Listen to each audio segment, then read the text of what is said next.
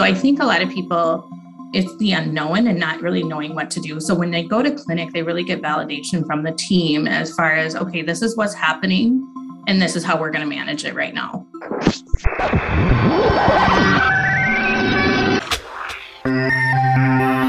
Hello, everyone, and welcome to Connecting ALS. I am your host, Jeremy Holden. Well, this week we are closing out the ALS Association's look into clinical care and the importance of expanding access to the best care availability. In order to make ALS a livable disease, it is critical that we optimize current treatments and care while preventing or delaying harms associated with the disease. This will enable people with ALS to live their lives as they want with greater engagement and autonomy and reduced physical and emotional burdens. And studies have shown that access to multidisciplinary care extends lives. We heard earlier this month from Lori Banker-Horner on the ALS Association's Care Services team about the work that is being done to expand the association's clinical network. And today we are turning our focus to one of the key members of the multidisciplinary care team, the clinical liaison.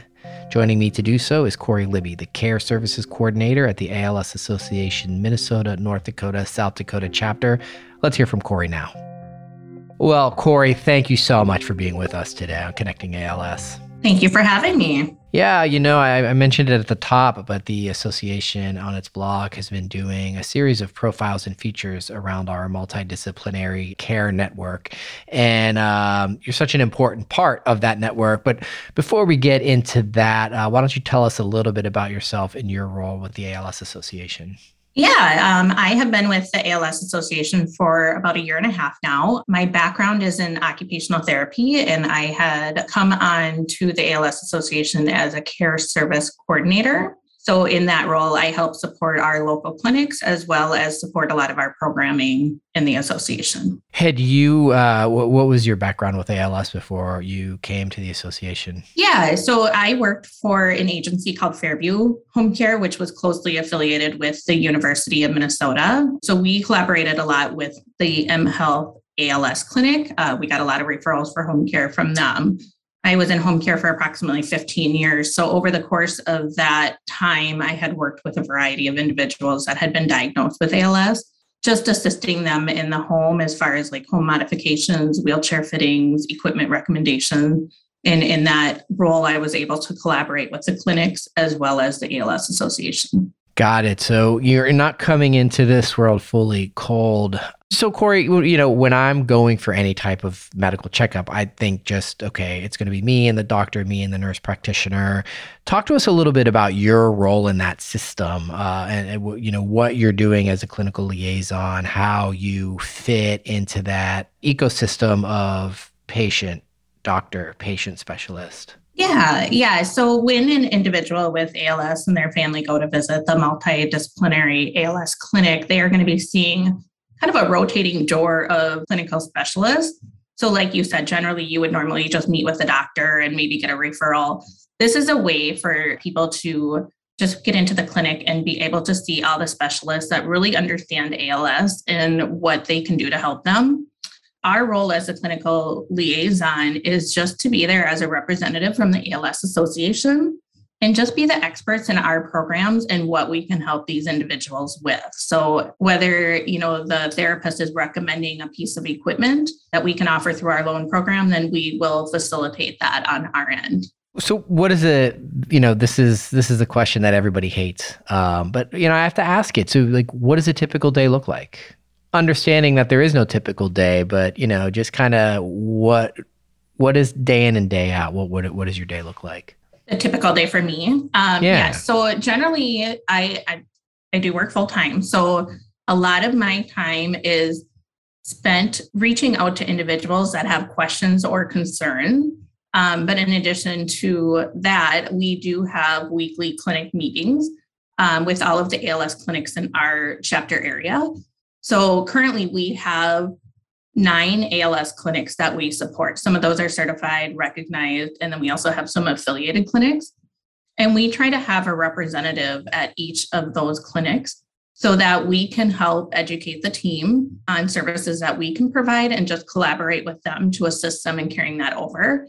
So currently in the pandemic, we do that virtually. So that will either be a phone call prior to clinic, a phone call after clinic, or a virtual meeting such as Zoom. So when I meet with the clinic team, we go through everybody who has been seen in clinic and discuss what the recommendations of the team are. And then we can help them while we're in that meeting with them problem solve anything that we're picking up on as far as our programming that may be able to help them. So once that clinic is done, we try to reach out to each of those people that we're seeing at clinic within a week's time to make sure that, they had their needs addressed at clinic. If there were any concerns or questions that they have following that visit, then we can help them get the answers to that or reach back out to the team and just let them know of any concerns that the individual or their family is having. Corey, you mentioned COVID, and I know we're all sick of COVID. We're all sick of talking about COVID, but it has upended so many aspects of our life. And you talked about some of the ways that it's changed your day-to-day and the work that you do. Talk to me a little bit more about some of the challenges of operating during the pandemic, and going forward, are there some learnings from how we've had to adapt that are going to stay with the clinical liaison role and the work of supporting clinics and supporting patient care going forward?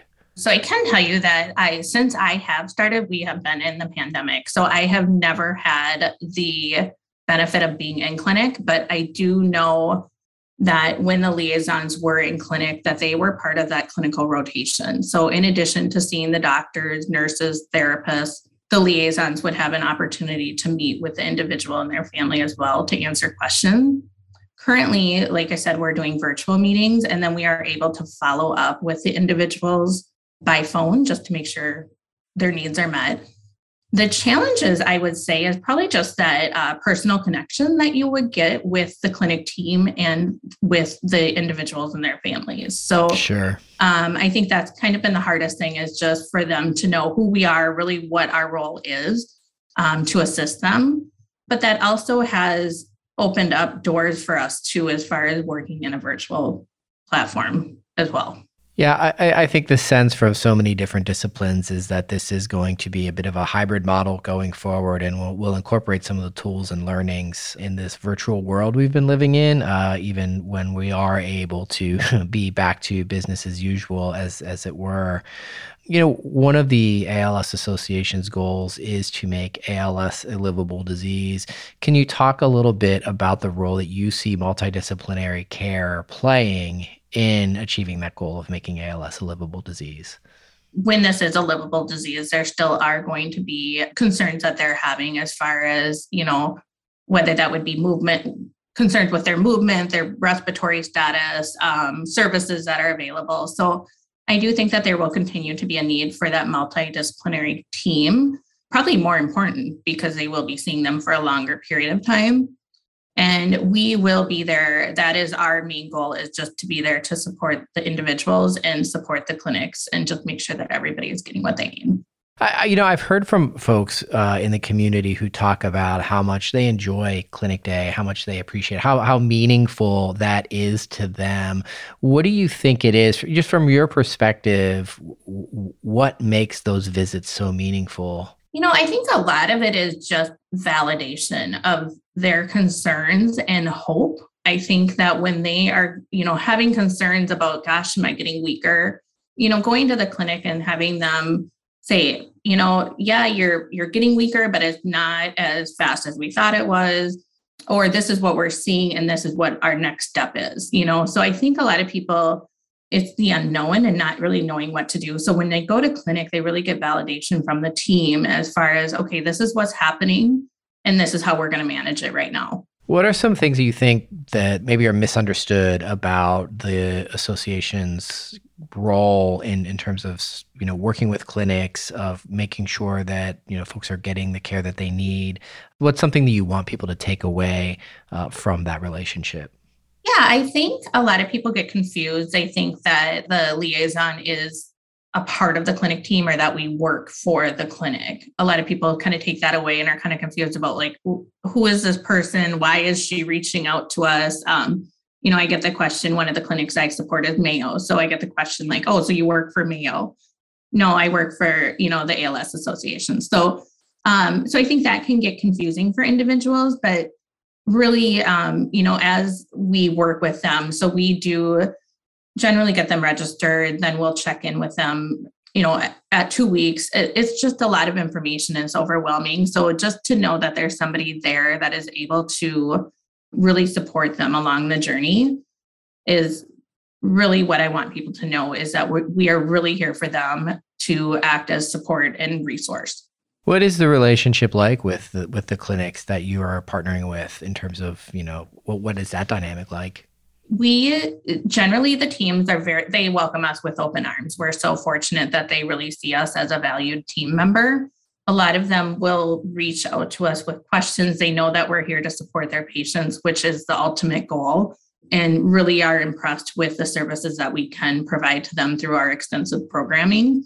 So they really are eager to have us be a part of that team because they do see the benefit of what we can offer to their patients. So those are all my questions. Corey, is there anything that I haven't asked that you think is important for listeners to know about the role of the clinic liaison, about the work that you do, and just about multidisciplinary care generally?